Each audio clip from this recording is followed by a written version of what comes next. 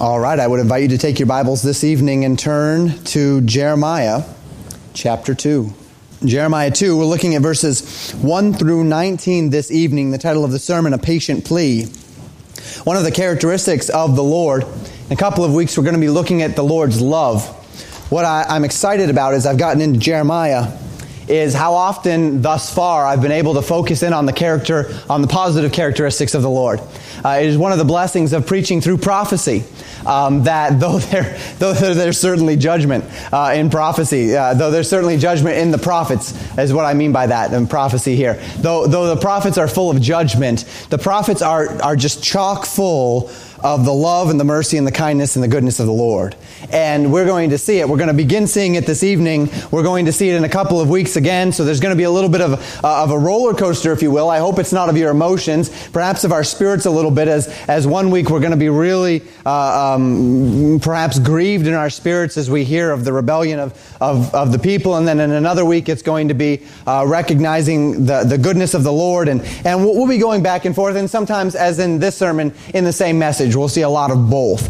This message, the timing of the Lord is just wonderful and perfect. What we're going to be looking at this evening corresponds very closely to what we talked about this morning. We're going to see a lot of overlapping characteristics, overlapping concepts. And while I certainly don't want it to be repetitive, it won't be in the sense that we're in a brand new passage in an entirely different context within which to see many of the same lessons. So God is gentle. God is patient.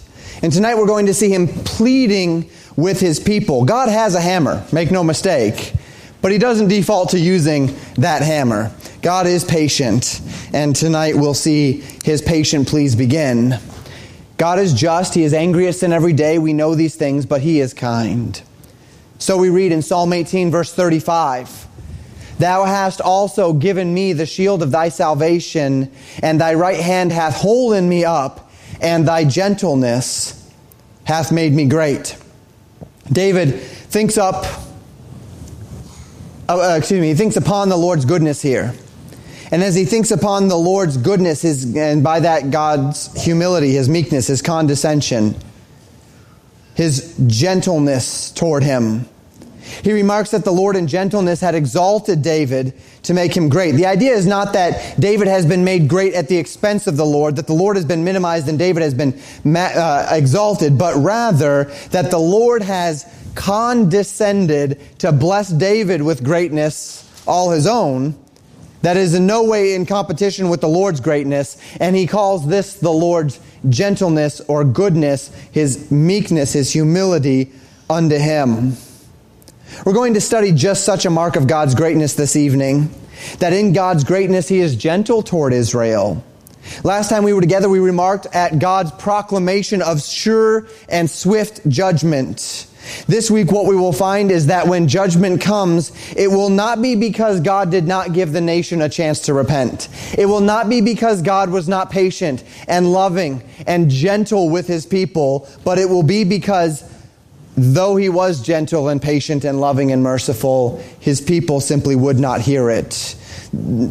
Quite the opposite, that though God was good, His nation rejected Him anyway. So we begin in verse 1 of Jeremiah 2, in verses 1 through 3, in fact, where the Bible says this.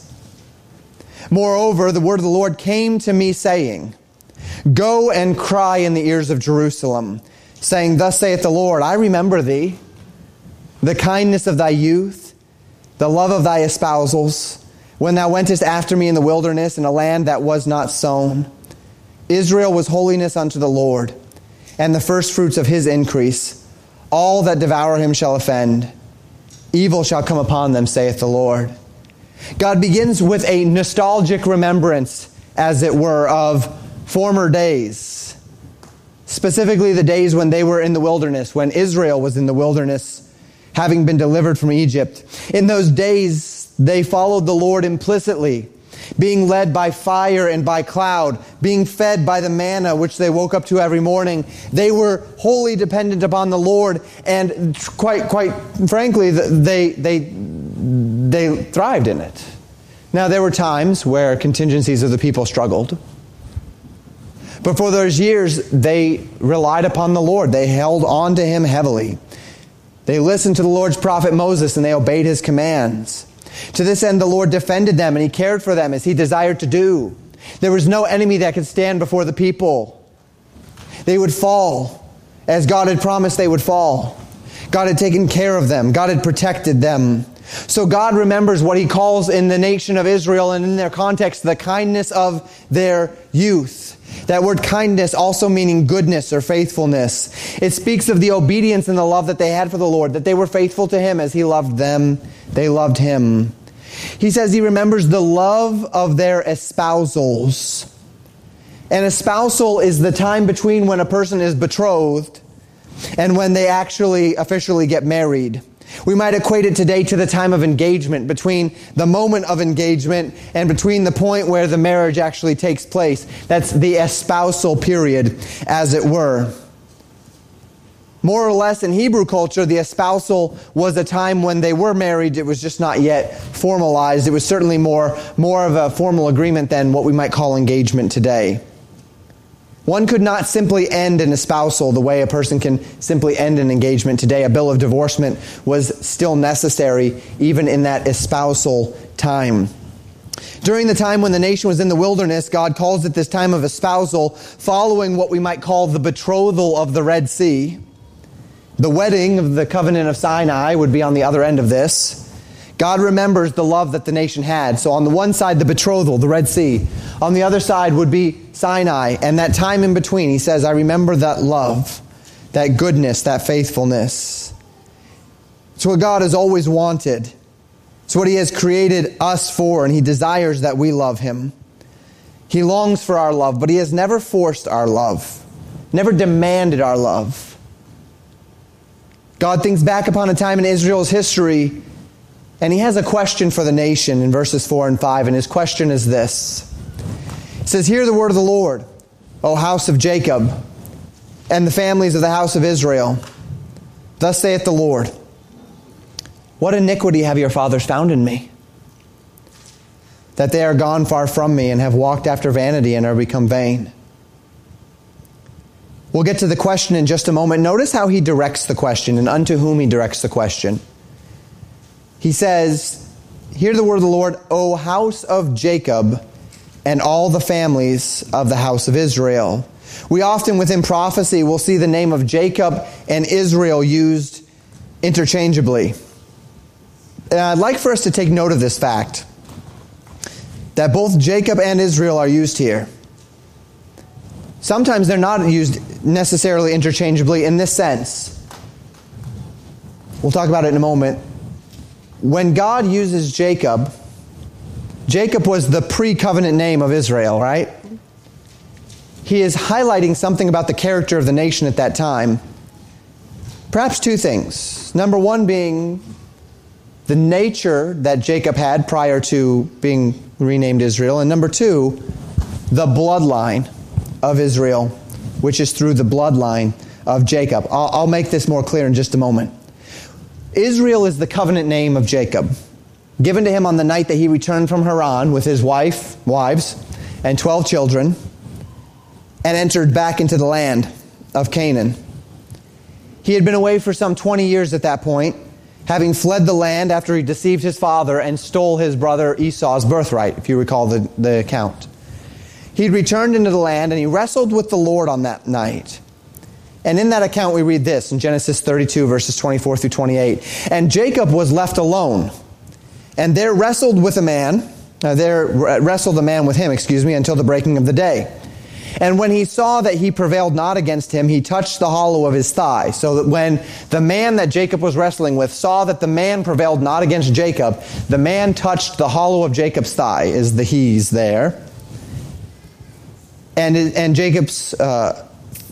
the hollow of Jacob's thigh was out of joint, and he wrestled with him. And he said, let me go. That would be the man speaking to Jacob, for the day breaketh. And Jacob, he said, I will not let thee go, except thou bless me. And he said unto him, what is thy name? And he said, Jacob. He said, thy name shall be called no more Jacob, but Israel. For as a prince hast thou power with God and with men, and hast prevailed. So here, we find later that Jacob acknowledges that he wrestled with the Lord. And he prevailed.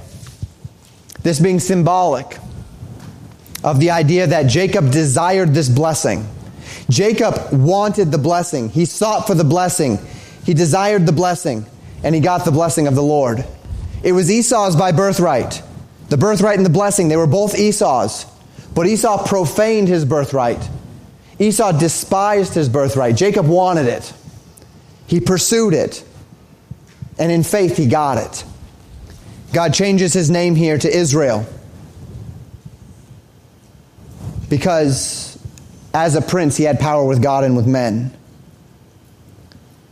Thus we understand that Jacob is his given name, his pre-covenant name, his blood name, his birth name.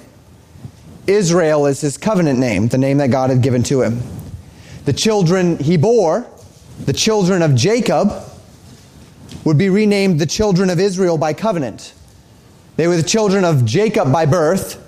They were the children of Israel by covenant when the Lord covenanted with the nation. The 12 families of Jacob entering into the covenant as a nation, specifically at Sinai. To this end, there is some measure of significance when we find God use the name Jacob to designate his people rather than Israel. Emphasizing, as I mentioned, one of two things. Not always both, but at least one of two things. First, that the nation is not living up to their covenant name. Sometimes God calls them Jacob because they're not acting like Israel. They're acting like Jacob. Jacob is a name that generally means deceiver, supplanter. That's what he was. He was not a very moral man. He was not a very good man, though he had faith. God changed his name to Israel, and God often uses the name Jacob in prophecy when he's attempting to highlight that the nation is not living up to their covenant. But second, there is also an emphasis upon the bloodline here. It's not always that they're not living up to their covenant. It might very well be a bloodline issue, that God is emphasizing that he's talking about the lineage of Jacob. He's not talking about the spiritual aspect. He's talking about the physical aspect. And both these are important concepts to remember. The first, because it gives us insight into how God views the nation as the time. God's looking at the nation and he's rebuking them and saying, look, you're not living up to your covenant. You're Jacob. You're not Israel. The second, because it reminds us that the promises of God, the promises which God makes in these prophecies, are not implicitly promises to the church. They're promises to the nation of Israel. The church has no part in the covenants of God in regard to the promises of the bloodline of Jacob, the physical promises of God to Israel. Rather, the church shares with Israel the promises of the spiritual promises made to Abraham, made to Isaac, made to Israel, the spiritual promises of Messiah. We are part and parcel to those. We have been, as Paul says in Romans chapter 11, grafted into the olive tree of God's election. But we are not the nation, the bloodline of Jacob. And when you see so many of the promises of the end times, the promises of the kingdom given not to Israel but to Jacob, that should cause you to perk your ears. I can give a pretty solid case for why the church can be called Israel. In fact, Paul calls the church the Israel of God. I cannot give a solid case as to why I should inherit the promises of Jacob. Jacob is not his covenant name. Jacob is his blood name. Why is God making promises to Jacob? Because God's promising it to the nation. Because God's promising it to the people. Because God's promising it to the lineage. So God asks them, what has changed? What iniquity has been found in me, that the subsequent generations of Israel saw fit not to show me the love and kindness that the first generation did? Why have your fathers walked in vanity, in emptiness, rather than in the promises of God unto them? Why have they thus become empty themselves? It's not uncommon by any means for God to ask questions. We see it all throughout the Bible. We see it in the Old Testament. We see it with Jesus in the New Testament. All the way back to Adam and Eve. When Adam and Eve had partaken of the fruit of the knowledge, the tree of the knowledge of good and evil. And they hide themselves when God comes to walk in the cool of the day. And he says to them, "Where art thou?" God knows where they are. And then he says, "What hast thou done?" God knows what they've done. And then he says, "Hast thou eaten of the fruit of which I told you thou shalt not surely eat?" He knows that they have. God is not asking because he needs information. God is asking because he is seeking to draw truth out of the mouth of the offender. It's an opportunity to confess. It's an opportunity to acknowledge. It's an opportunity for God to draw these men and women to a place where they acknowledge their state. To draw out of them, out of their own mouths, their condition. So we find God ask a question of the nation here, of Jacob, of Israel. What iniquity has been found in me? See, we talked about it this morning. The idea of distance between us and God. And we established, and we'll establish it again this evening, that when you feel distance between God, it's not God that is moved, right? And yet God asks here, there's something between me and you, Israel. What have I done wrong? What have I done wrong that your fathers have seen fit to wander from my precepts? Well, the obvious answer is nothing, right? God does not fail, God cannot fail, God will not fail. Any failure in any part is always on the side of me, not on the side of God. And this is not the only time God would ask such a question of his people. We find a similar instance in Micah chapter 6, verses 3 and 4. My apologies, on the screen it says Micah 3, 3 and 4. But it's Micah 6, 3 and 4. God asks, "O my people, what have I done unto thee? And wherein have I wearied thee? Testify against me. For I brought thee up out of the land of Egypt and redeemed thee out of the house of servants. And I sent before thee Moses and Aaron and Miriam." In Micah, we find almost a challenge here. God says, "Testify against me if you can." And indeed, none can. For where God's promises fail to become a reality, it's never because God failed, nor because God's promise failed, but only because we have failed to position ourselves for them. So God says that they've walked away after vanity, after emptiness. And this does not necessarily imply that they were not giving him lip service. For indeed, emptiness has nothing to do with the external religious trappings that we're involved in, does it? Everything to do with the heart that undergirds those externalities. So God says to his people, "Testify against me if you can. Tell me where I've gone wrong, that you have ceased to follow me." Isaiah 29:13. "Wherefore the Lord said, For as much as this people draw near me with their mouth, and with their lips do honor me, but have removed their hearts from me, and their fear toward me is taught by the precept of men." Isaiah would testify. We see in Ezekiel chapter 33, verse 31, "And they come unto thee as a people cometh, and they sit before thee as my people, and they hear thy words, but they will not do them. For with their mouth they show much love, but their heart goeth after their covetousness." Our Lord would say as much as well in the days of his ministry on the earth, stating to the religious leaders in Matthew 15, verses 7 through 9, "Ye hypocrites, well did Esaias prophesy of you, saying, This people draweth nigh unto me with their mouth, and honoreth me with their lips, but their heart is far from me. But in vain they do worship me, teaching for doctrines the commandments of men." They walk in vanity. They have become vain.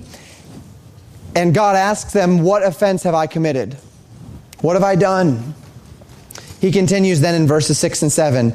"Neither said they, Where is the Lord that brought us up out of the land of Egypt, that led us through the wilderness, through a land of deserts and pits, through a land of drought and of the shadow of death, through a land that no man passed through and where no man dwelt? And I brought you into a plentiful country to eat the fruit thereof and the goodness thereof. But when ye entered, ye defiled my land, and made mine heritage an abomination." The results of their vanity, They didn't regard the Lord. Once they had received from him the land, they pursued their own pleasures. God had given them a plentiful land. He had blessed them with abundance. They had entered into the land and they had defiled the land. They made themselves the Lord's heritage an abomination. The picture is likened perhaps unto a man who blesses his child in an unusual way. And he gives his child every opportunity to succeed. He buys it for his child a house and he furnishes that house and he gives everything that his son will need to get started. And he allows his son to enter into this house and to live in this house. And when the father returns, he finds everything destroyed. The house is in disrepair. The furnishing is in ruins. And to see that for all of the blessings that he had poured upon his child, the child had abused and disregarded them rather than seeing them as a gift to be cherished. That's the idea here. God says, I gave you everything. I positioned you perfectly, and you defiled it. You made my heritage an abomination. God brings another charge before them in verse 8. He says, the priest said not, where is the Lord? And they that handle the law knew me not. The pastors also transgressed against me, and the prophets prophesied by Baal, and walked after things that do not profit. We'll find as we continue throughout the book that the Lord places a very heavy burden of accountability upon these three groups, who we would rightly call the spiritual leaders in Israel. He speaks of the priests, he speaks of the pastors, and he speaks of the prophets.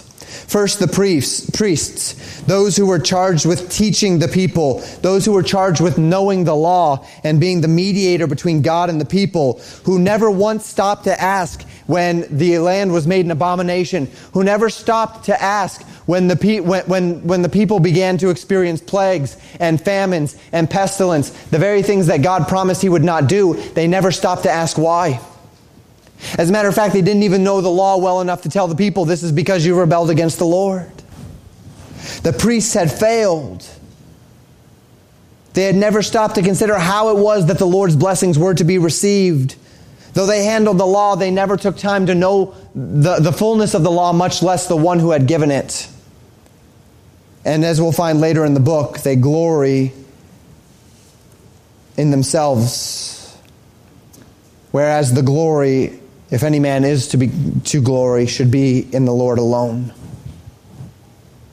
Indeed, Solomon wrote in Proverbs chapter 9, verse 10, the fear of the Lord is the beginning of wisdom, and the knowledge of the holy is understanding. The priests never stopped to know the Lord. They never stopped to wonder why things were wrong. Instead, they went after Baal. They went after the false gods. The second group mentioned here is the pastors. This word, just like in the New Testament, is simply a word for shepherd, a tender of the flock. The priests were to mediate between God and man, taking care to observe the law. The pastors were to teach the people the law of the Lord, taking care to keep the people in the love of God. But the pastors have instead transgressed against the Lord. They have rebelled against the Lord and led others into the same. We'll hear much more about the pastors throughout the book. The final offending group is the prophets. Those who would be called by the Lord to deliver the message of the Lord unto the people. Those who were the direct line between God and the people. God says they prophesied by Baal. They were no prophets at all. They prophesied by Baal. They were false prophets, by the false gods of the land rather than the Lord. Thus we find that the spiritual leaders of the day were derelict in their responsibility. They had forsaken the Lord so that there was none left to call the nation back. And when there was someone left to call the nation back, say a man named Jeremiah, they saw him as an extremist. They rejected him as a lone voice in a sea of more reasonable spiritual leaders. That this man claims to be a spiritual leader, thus saith the Lord, but so does this man and this man and this man and this man, and these pastors and these prophets and these priests. They all with one accord say, who cares? It doesn't matter. We're fine with God. And then there's this one man that says, no, you absolutely are not. And we'll just stick to all of those people. Thus the pastors and the priests and the false prophets become not only a hindrance in their dereliction, but they become by default a hindrance to the actual truth of God's Word. We see this in our age too, do we not? A man opens the Bible and he says, "Thus saith the Lord." And a person says, "That's interesting." And then they go to pop culture Christianity and they find some pastor and another pastor and another pastor who says, "No, don't worry about that." And the very fact that these pastors are telling them not to worry about the Bible dulls their sensibilities to the realities of "Thus saith the Lord" as it's given in the Word of God. So what does God do with these people who have wandered and these leaders who have wandered? He destroys them, right? He doesn't. Notice verse 9. I love this verse. Wherefore he says, "I will yet plead with you, saith the Lord, and with your children's children will I plead." Grapple, to strive, to make a case, to make the case. God says this. He asks them, who's wandered? Well, Israel is obviously going to know the answer to that. It hasn't been you, Lord. So it's me. And God says, you've not listened, but I'm going to keep reasoning with you. I'm going to keep grappling with you. I'm going to keep contending. I am going to keep making my case that I love you and that you should love me back. The idea is similar to one that God gives through Isaiah in Isaiah chapter 1, verses 1 through 18. God says, "Come now, let us reason together, saith the Lord. Though your sins be as scarlet, they shall be white as snow. Though they be red like crimson, they shall be as wool." God says, reason with me. Come back to me. Do that which is reasonable. Do that which is in your best interest. And though your sin be as scarlet, I will make it as snow. Though it be red like crimson, it will be white as wool. The idea is that serving the Lord and pursuing His precepts is a reasonable thing. To we who love the Lord and know the Lord, we must understand that what God asks of us is entirely reasonable. And not only is it entirely reasonable, but it is for our best good, not just in this life, but in the life that is to come. God is not seeking to strip anything away from you as He asks you to serve Him in purity and in righteousness and in truth. He is seeking only to give you something so much better. Let us reason together, God says. Let us be reasonable here. And God is going to state the facts. That to follow Him is to find blessing and joy. That to reject Him is to invite judgment and sorrow. So be reasonable, He says. Thus God will plead with them. And He says, I will plead with you. I'll grapple with you. I'll make my case before you. And I will plead with your children's children. I'll plead with multiple generations. I will call out to them if perchance they will hear me. And to serve the Lord. And to bring about in that the blessing of obedience. So God pleads in verses 10 and 11. Pass over the isles of Chittim and see, send unto Kedar and consider diligently and see if there be such a thing. Hath the nation changed their gods, which are yet no gods? But my people have changed their glory for that which doth not profit. This is fascinating. It's a fascinating mark of human nature here. God he's reasoning with them. He's pleading with them. And here's his argument. He says, go all the way to the Isles of Chittim. That would be Italy, the islands surrounding Italy. Go that far west. He says, do you see the nations changing their gods? Do you see nations in a revolving door of gods moving from one to another all the time? Are not nations devoted to their gods, though their gods be no gods at all? Have you ever noticed this? That people rage against God, the true and living God, for all of His unkindness and for all of these things. His lack of blessing, His general disinterest, whatever it might be. And then they switch to some idol whose doings are nothing more than the fancies of their own imagination. And then they feverishly defend that idol, as if that idol is worth defending. Have you ever noticed that pagan gods aren't very, the people that worship pagan gods, they're not very flighty. They stick to their gods. Their gods do nothing for them. They're stone. People worship the sun, and yet they'll defend their worship. People who worship their gods of stone, yet they'll defend their gods. They'll defend them to the death. Wars have been started over false gods. God says, go all around this world and look at these pagans and notice how devoted they are to their gods, which are no gods. These gods that have never done a thing for them. When famine and pestilence comes, they slit their wrists and they sacrifice their children and they do all of these things until things turn out. But you know what they never do? They never turn their back on their gods. And God says, yet you, who serve the true and the living God, who serve the God who is faithful, who serve the God who has never failed at a promise, yet you turn away. Yet you turn to these gods that are not gods. What a fascinating thing. He says, my people have changed their glory for that which doth not profit.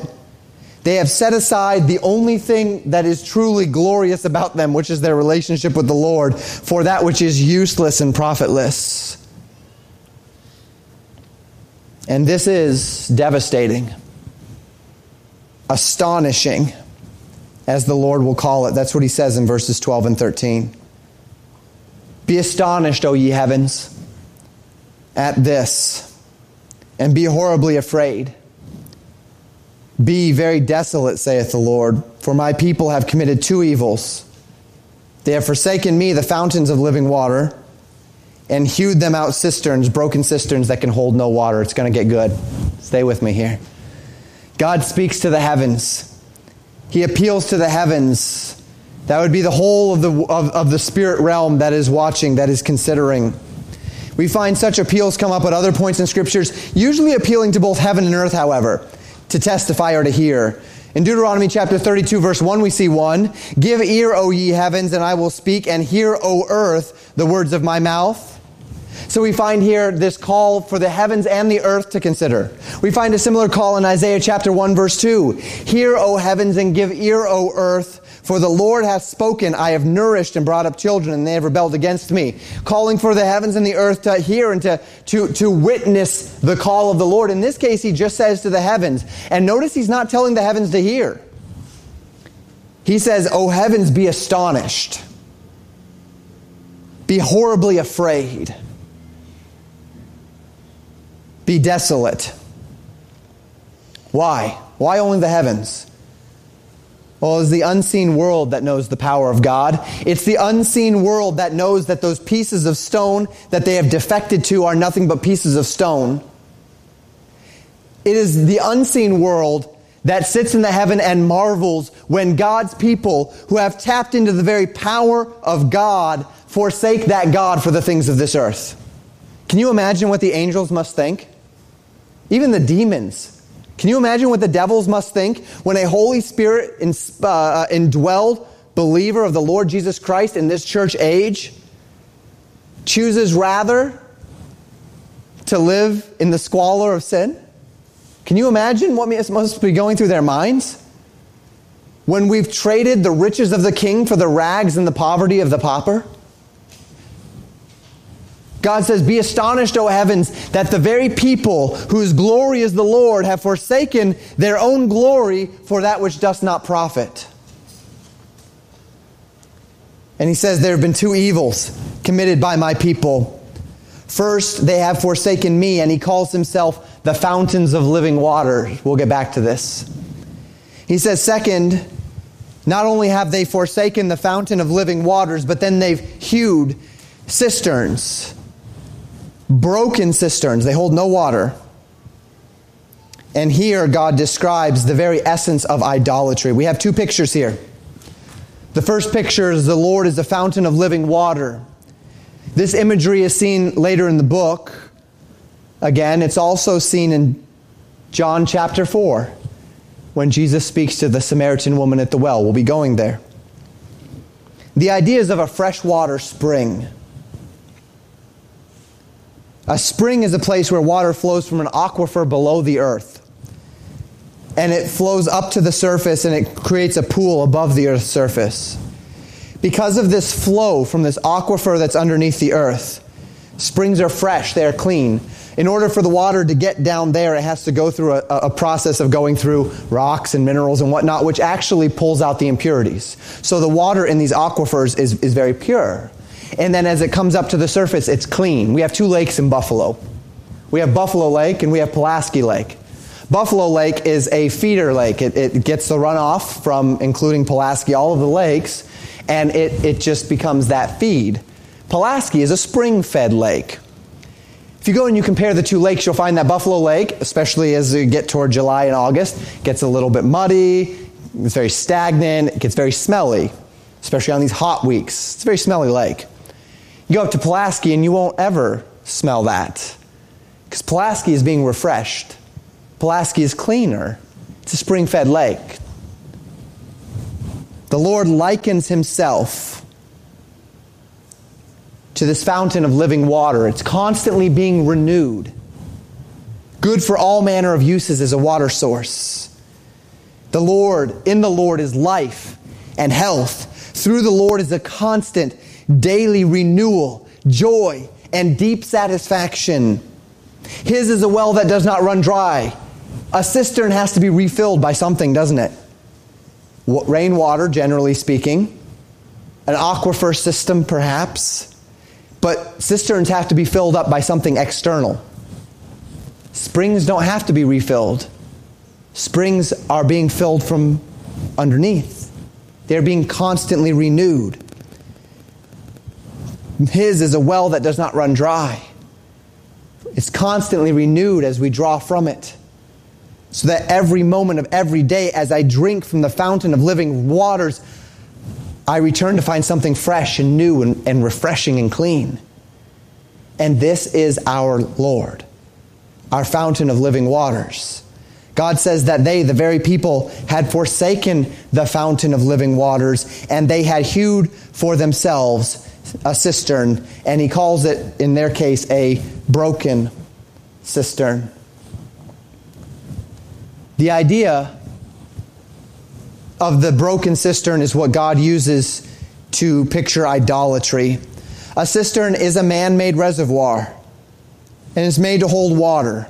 It's built to catch and store typically rainwater, and it's made with some sort of waterproof lining so that the water's not going to soak in, whether it's made of stone or whether it's hewn and then there's an outer layer put onto it, or whatever the case may be. It is made to hold water, but it has to be created to do so. It does not have an internal source. It must be filled by something external. More than this, the water in it sits. And so if it doesn't get used quickly, it quickly becomes stagnant. It does not refill on its own. It must be refilled. And on top of this, God says, their cistern was a broken cistern. A broken cistern, cisterns having to have some manner of waterproofing. If that waterproofing fails, the water begins to leak. If there's a crack, if there's a rupture, the water pours out, and because it must be filled from an external source, it will not replenish on its own. To this end, as God describes his people, not only have they forsaken the spring, the fountain of living water, where they could get this constant renewal, but their cistern that they hewed is a broken cistern. The water would be stagnant anyway, would have to be refilled from some external source anyway. But worse than that, it's broken. It's not bringing them any satisfaction. It's empty because it has no capacity to hold anything. Even the inferior satisfaction that they might seek from external stimulus. And so God proves this analogy as he continues here. We're going to come back to this. Verses 14 through 16. He says, is Israel a servant? Is he a homeborn slave? Why is he spoiled? The young lions roared upon him and yelled, and they made his land waste. His cities are burned without inhabitant. Also the children of Noph and Tahpanhes, there we go, have broken the crown of thy head. God says Israel's not a servant. I did not create Israel, form Israel as a servant. I did not form Israel as homeborn slaves. And if Israel is not by its nature a servant, and it's not by its nature a homeborn slave, then how did it get spoiled? And by spoiled meaning plundered. How did it get plundered? Israel is a free nation, the firstborn of the Lord's chosen people. How did he get plundered then? Babylon is often seen in prophecy, particularly the prophecies of Daniel, as a lion. Young lions are spoken of as that which have strength and authority here. God says here that the lions came and ravaged them. The powerful of the earth roared upon them and destroyed them. God says this is not supposed to happen, is it? It's not supposed to happen that Israel is supposed to be plundered. It's not supposed to happen that Israel is to be destroyed. It's not supposed to happen that Israel will be left wanting. It's not supposed to happen that Israel would even have to defend itself. So what happened here? He says not only did the lions roar against them, but also Noph and Tahpanhes, that would be Egypt, the realm of Egypt, has broken the crown of thy head. They've broken your kings. We find that Egypt will begin deposing and adding their own kings in the subsequent kings here, and not too many years after this. Egypt is kind of using Israel as a vassal state. And then eventually Babylon will treat Israel in that same way. And God pleads with them. He contends with them. He reasons with them. Has any priest, has any pastor, has any prophet, has anyone stopped to wonder why Israel has been broken? Has anyone stopped to wonder why Israel has been plundered? If they are followers of the true and living God, if God is their God, then why in any context would any nation have power over them? It's unthinkable. It's impossible. Unless they've rejected their God.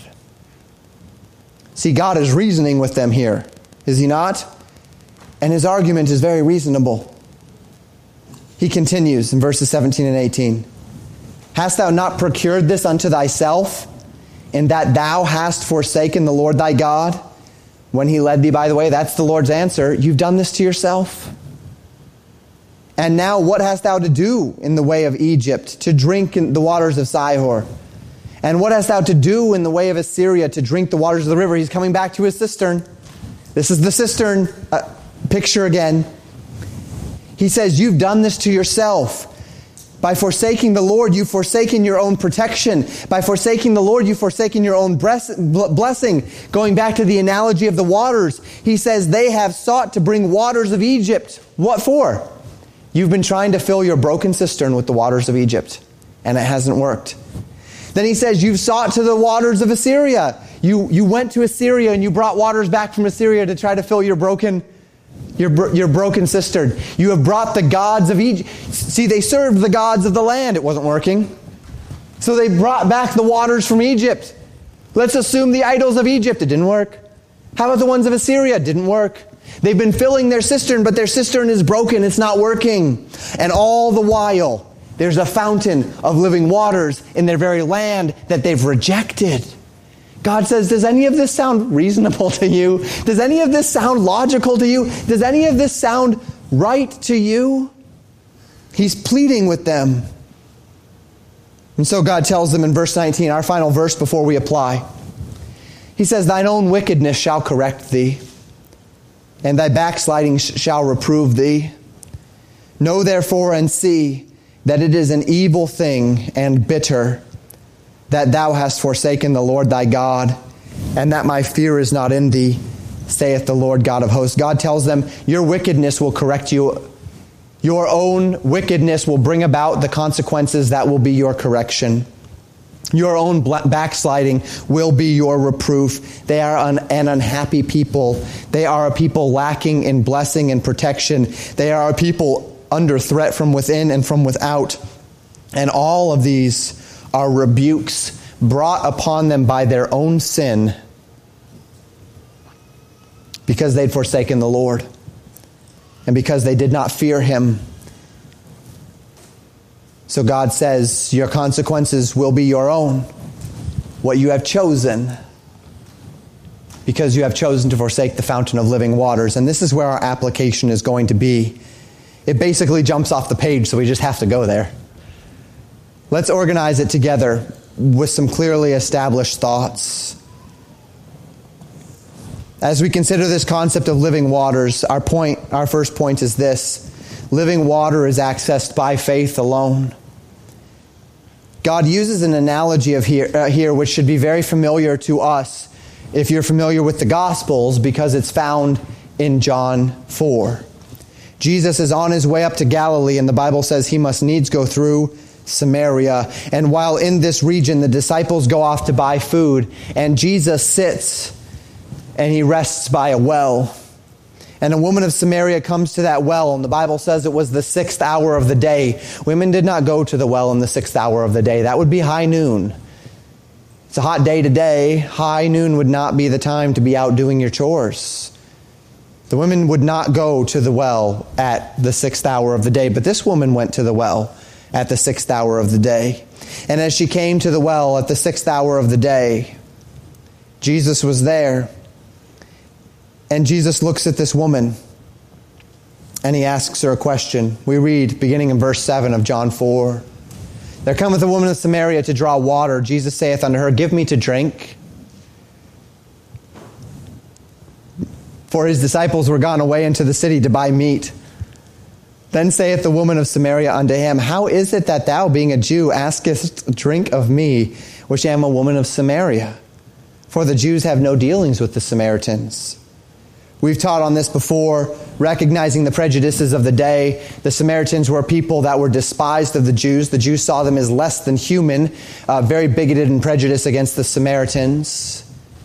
And of course, the Samaritans hated the Jews, and for good reason. They both hated each other for fairly good reason. There was a history there of destroying each other and destroying temples and such.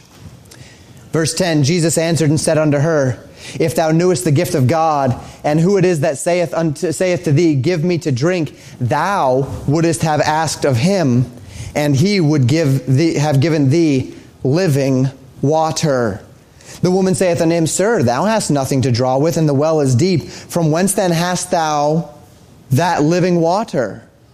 Art thou greater than our father Jacob, which gave us the well, and drank thereof himself, and his children, and his cattle? Jesus answered and said unto her, Whosoever drinketh of this water shall thirst again. But whosoever drinketh of the water that I shall give him shall never thirst. But the water that I shall give him shall be in him a well of water springing up into everlasting life. Life is found in the person and work of Jesus Christ. Life eternal, yes, but also life abundant. Life eternal to the unbelievers here today, to those of us who have never accepted Jesus Christ as your Savior. Life eternal is found only in Jesus Christ. But take note, believer, that life abundant is only found in those living waters as well. Jesus said in John 10, verse 10, I am come that they might have life, and that they might have it more abundantly. The legacy of everything in this world that claims to satisfy is that it fails miserably of abundance. Be it money, be it fame, be it accomplishment, be it amusements, be it affections, be it relationships, be it emotional connections, they all fall short of abundance and satisfaction. They are all things which fill a cistern. And maybe in some lives that cistern even holds. Can we stick to our analogy here? There are some people that find a manner of satisfaction in the things of this life. Their cistern is actually holding that water. People drink from the cistern and they can drink of that. So that cistern may be their family, or it may be money, or maybe whatever it is. And they go to that cistern and they drink from that cistern and they say, I am quenched. They walk away from the cistern of money and their thirst is quenched. They walk away from the cistern of materialism. They bought that new thing and that thirst is quenched for a time. But here's the problem. The thirst keeps coming back. And they have to keep coming back to the cistern. And that cistern gets stagnant over time. And it gets worse, and it gets worse, and it gets worse. If you've ever read up on wealthy people, as they're gaining their wealth, they're drinking from that cistern of wealth. That cistern satisfies.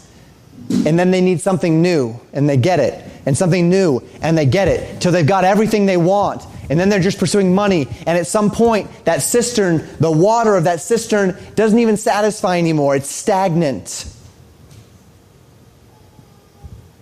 From the beginning, they always had to fill that cistern with something external.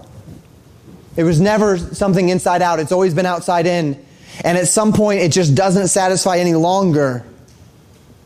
And they become unsatisfied and they become unfulfilled. And this can lead to all manner of things, right? Often the things which once satisfied simply won't anymore because the cistern becomes so stagnant. You need something new. You need something better. The cistern doesn't fill as fast. The water is more stagnant than usual. Or maybe, just maybe, you come to the point where your cistern just breaks and it just doesn't satisfy anymore. There's nothing left of satisfaction in it. I get to meet a lot of these people at the jail. They've been filling that cistern for years with drugs or alcohol or immoral relationships. And they come to the point where their cistern just breaks. None of it matters anymore. It just doesn't satisfy. And now they're just sad. Because everything that once satisfied it was only tangential anyway. They had to keep coming back to it, which is why they got themselves into trouble. And now none of it satisfies and they don't know what to do because they can't even find satisfaction in the very thing that they keep running back to. The cistern broke. For others, the cistern has been noticeably broken for some time. It's absolutely clear that the things in life simply don't satisfy. Anytime they seek to fill up the cup of their satisfaction with something from this earth, it just pours right back out. It falls right through the bottom. Their cistern is broken. It holds no water. Enter Jesus Christ,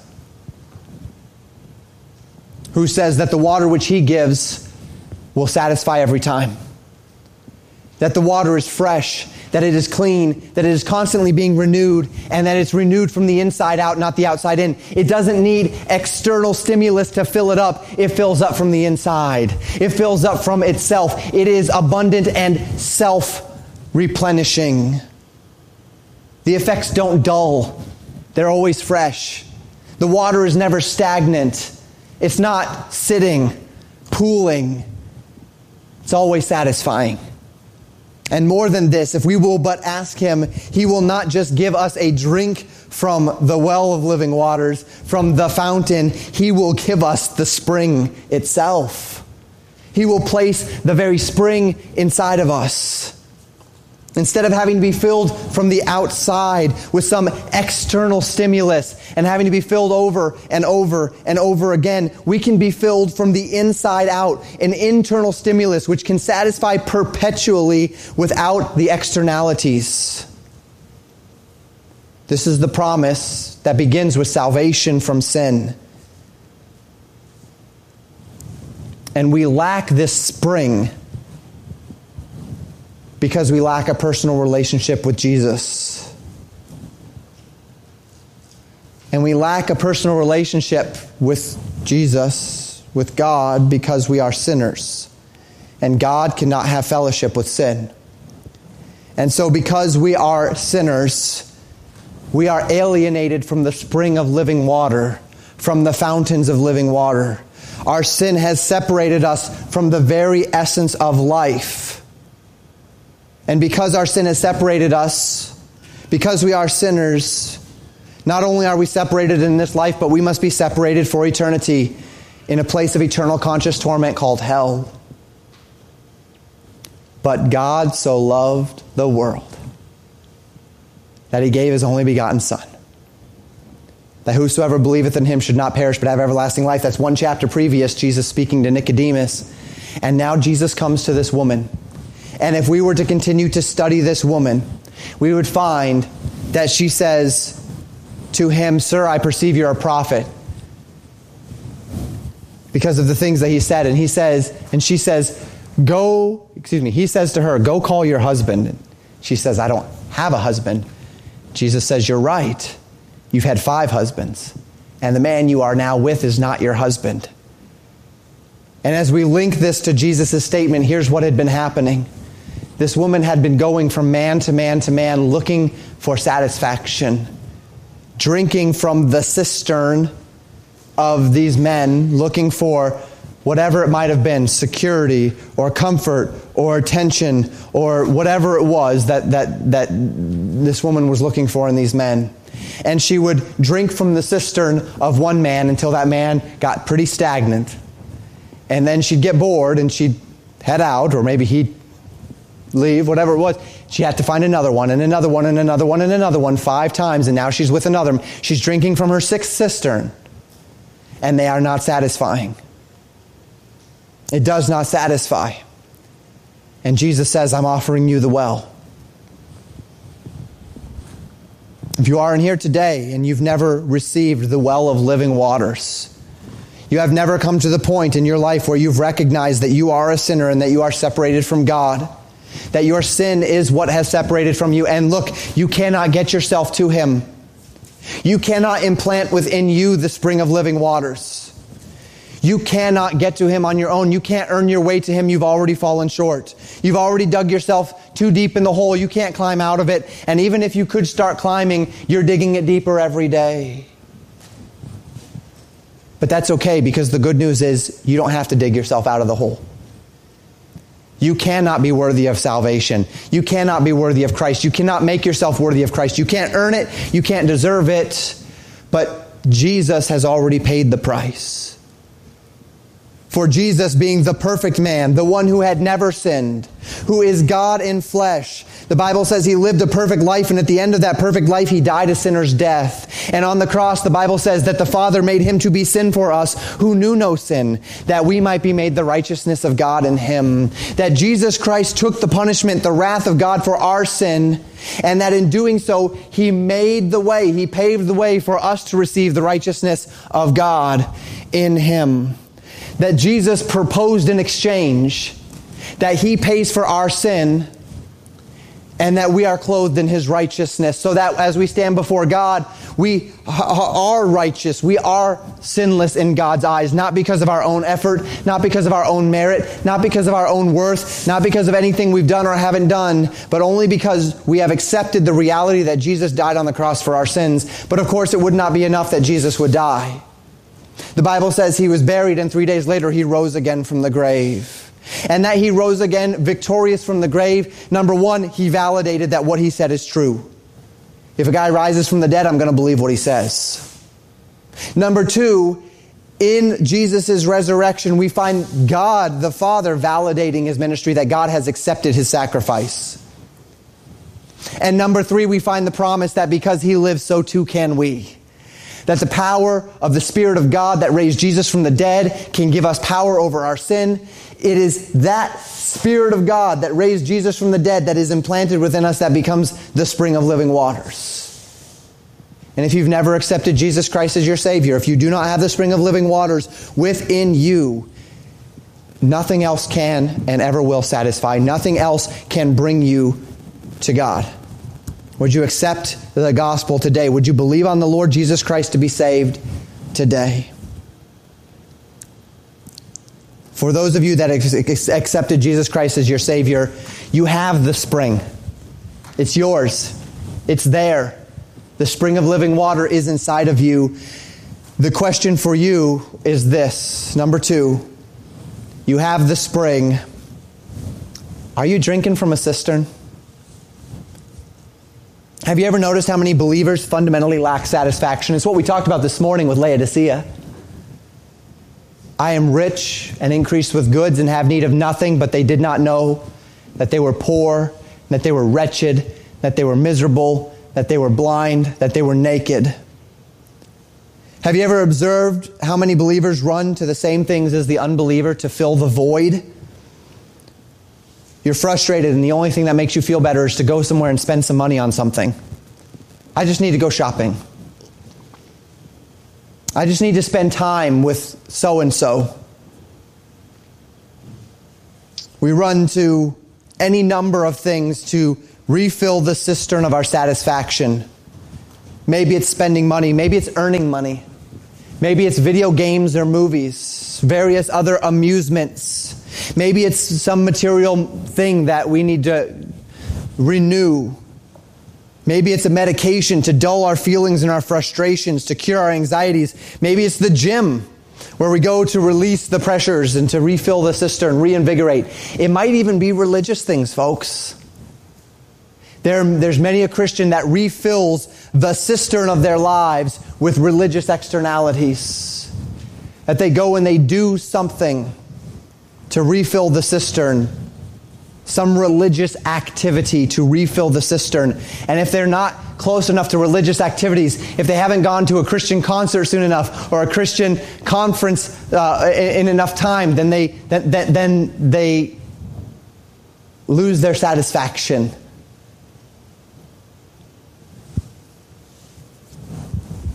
Does this sound to anyone else like Christians are really busy in our lives filling up cisterns from external sources rather than drinking from the spring that is within? Does this sound to anyone else like a Christianity that has forsaken the fountain of living waters and has hewed out for themselves cisterns? And for some, those cisterns hold waters. For others, they simply don't. But if we are people who run day after day to the same solutions, to the same cisterns as the world around us to seek peace and satisfaction and joy, there's something wrong. These things ought not be so. If we need social media to validate us, if we need amusements to encourage us, if we need shopping to reset us, there's something wrong. When all of these things, these validations, these encouragements, these things in our lives, the joys, these things ought to bubble up from inside of us, from the spring of living water which was given to us at the moment that we accepted Jesus Christ as our Savior. He is enough and He ought to be enough.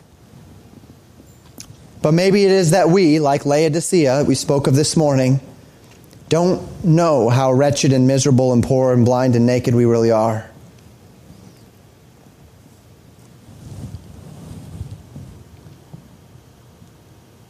So we fill up our cisterns, secular things or religious things. We go to church and we give and we meet with friends and we hear good music and we leave generally filled. And we read good Christian books and we listen to Christian music, and all of this is good. All this is good stuff. But let us never confuse the content with the source. Not if these practices are being used to fill a cistern we've made for ourselves, rather than to lead us back to the well of living waters.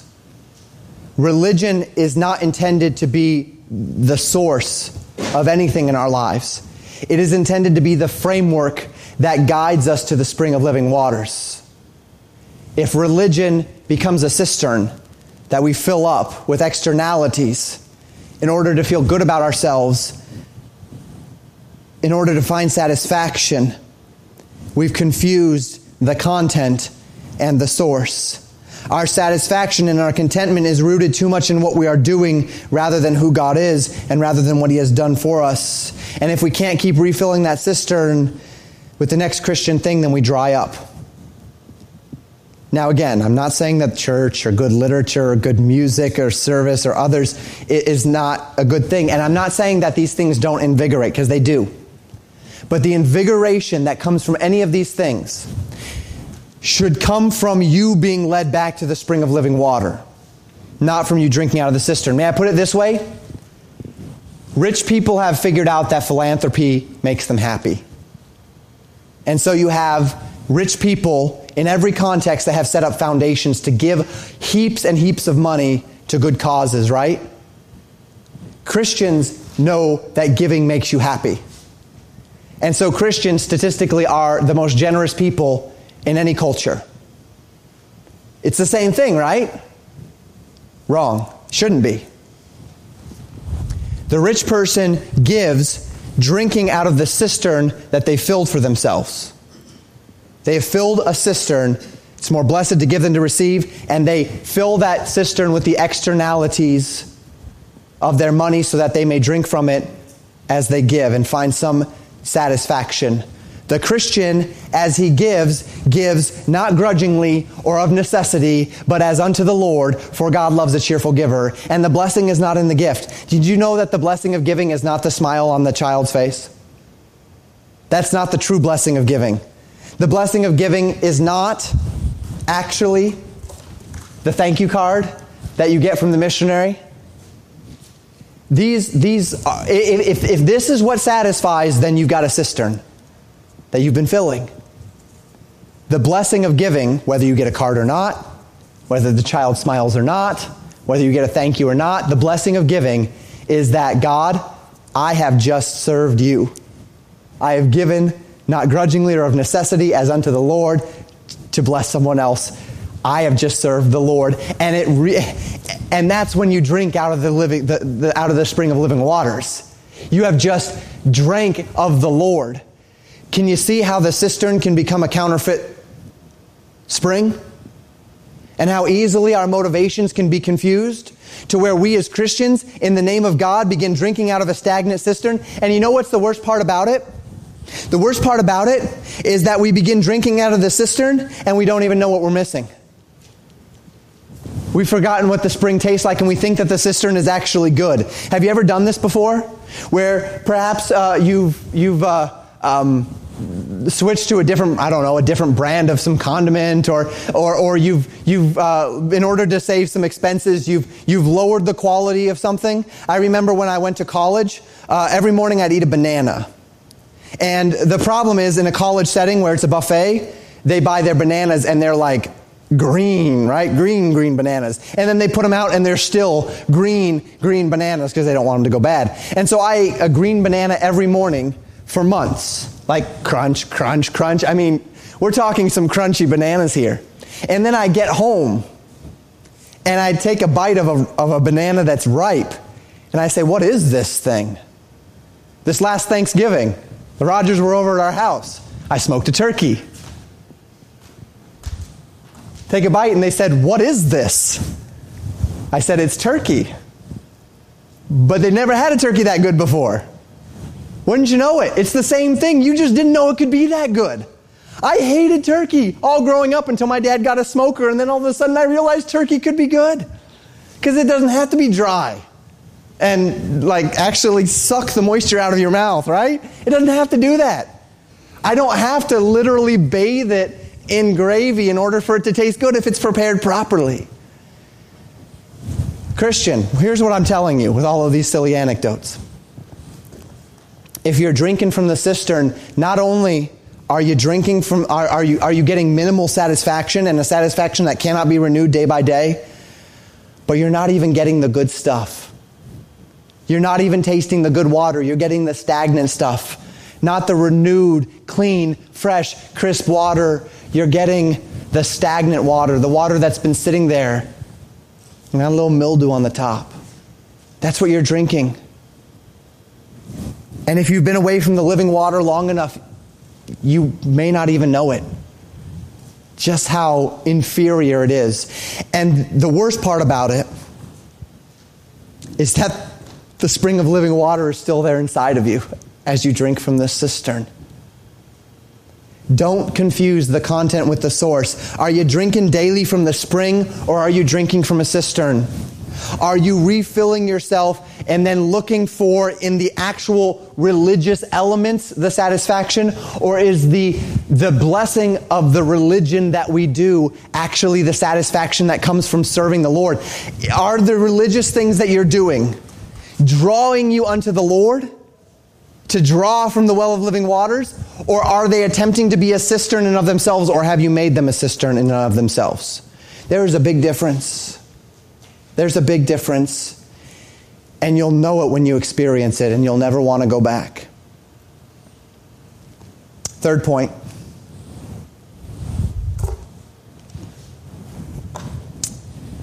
If God is not moved, who is moved? If God is true, what else can satisfy? If we are God's, why are we spoiled? The point this evening is this: if you aren't satisfied and you are in Christ, as we said this morning, well, we know God hasn't moved, right? So if you're not finding satisfaction, where have you gone? What has moved you? When are you going to come back? God said to the church of Laodicea this morning, be zealous therefore and repent. God said to the church of Ephesus, repent and do the first works. If God is true, and we all know God is true, if God says only He can satisfy, if God says that only He is enough, if God says no one else and there is none else like Him, if God says those gods are no gods, then why are we trying? What are we doing? What are we aiming for? What are we expecting? What are you expecting from whatever it is that you're filling that cistern with? Are you truly expecting it to satisfy when the God of all flesh, the very one who made you, says they can't? Are you truly expecting a fulfillment from that which God says cannot fulfill? Or are we just fooling ourselves here? If we are God's people, then why would we be spoiled, plundered? Why would we be ineffective?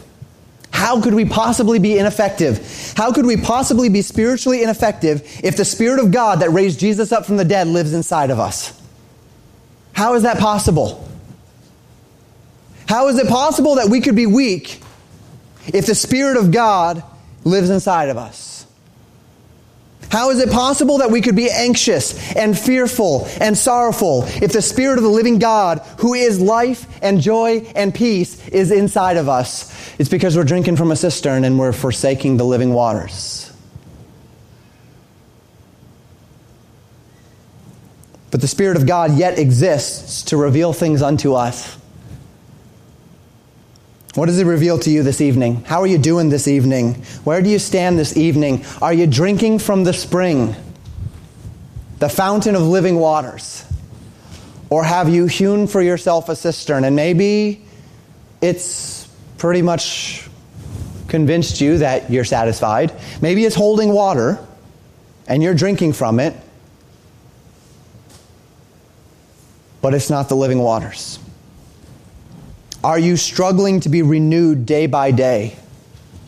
If so, there's something wrong. Are the things that you're doing for the Lord, reading your Bible every day, prayer every day, memorizing Scripture, going to church, are they not satisfying? Are you not finding in them true satisfaction?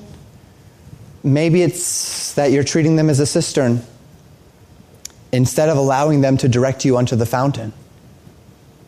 They are not going to satisfy in themselves. They are only as satisfactory as the degree to which they draw you to the fountain of living waters to drink of that well. How are you doing this evening?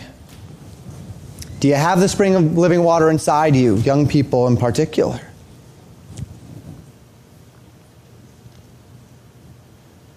Are you drinking from that spring, or have you hewed a cistern? Let's close in prayer. Thank you for listening to Pastor Jamin Wickler from Legacy Baptist Church in Buffalo, Minnesota. More information about Legacy Baptist Church and a library of sermons are available at www.legacybaptistchurch.net.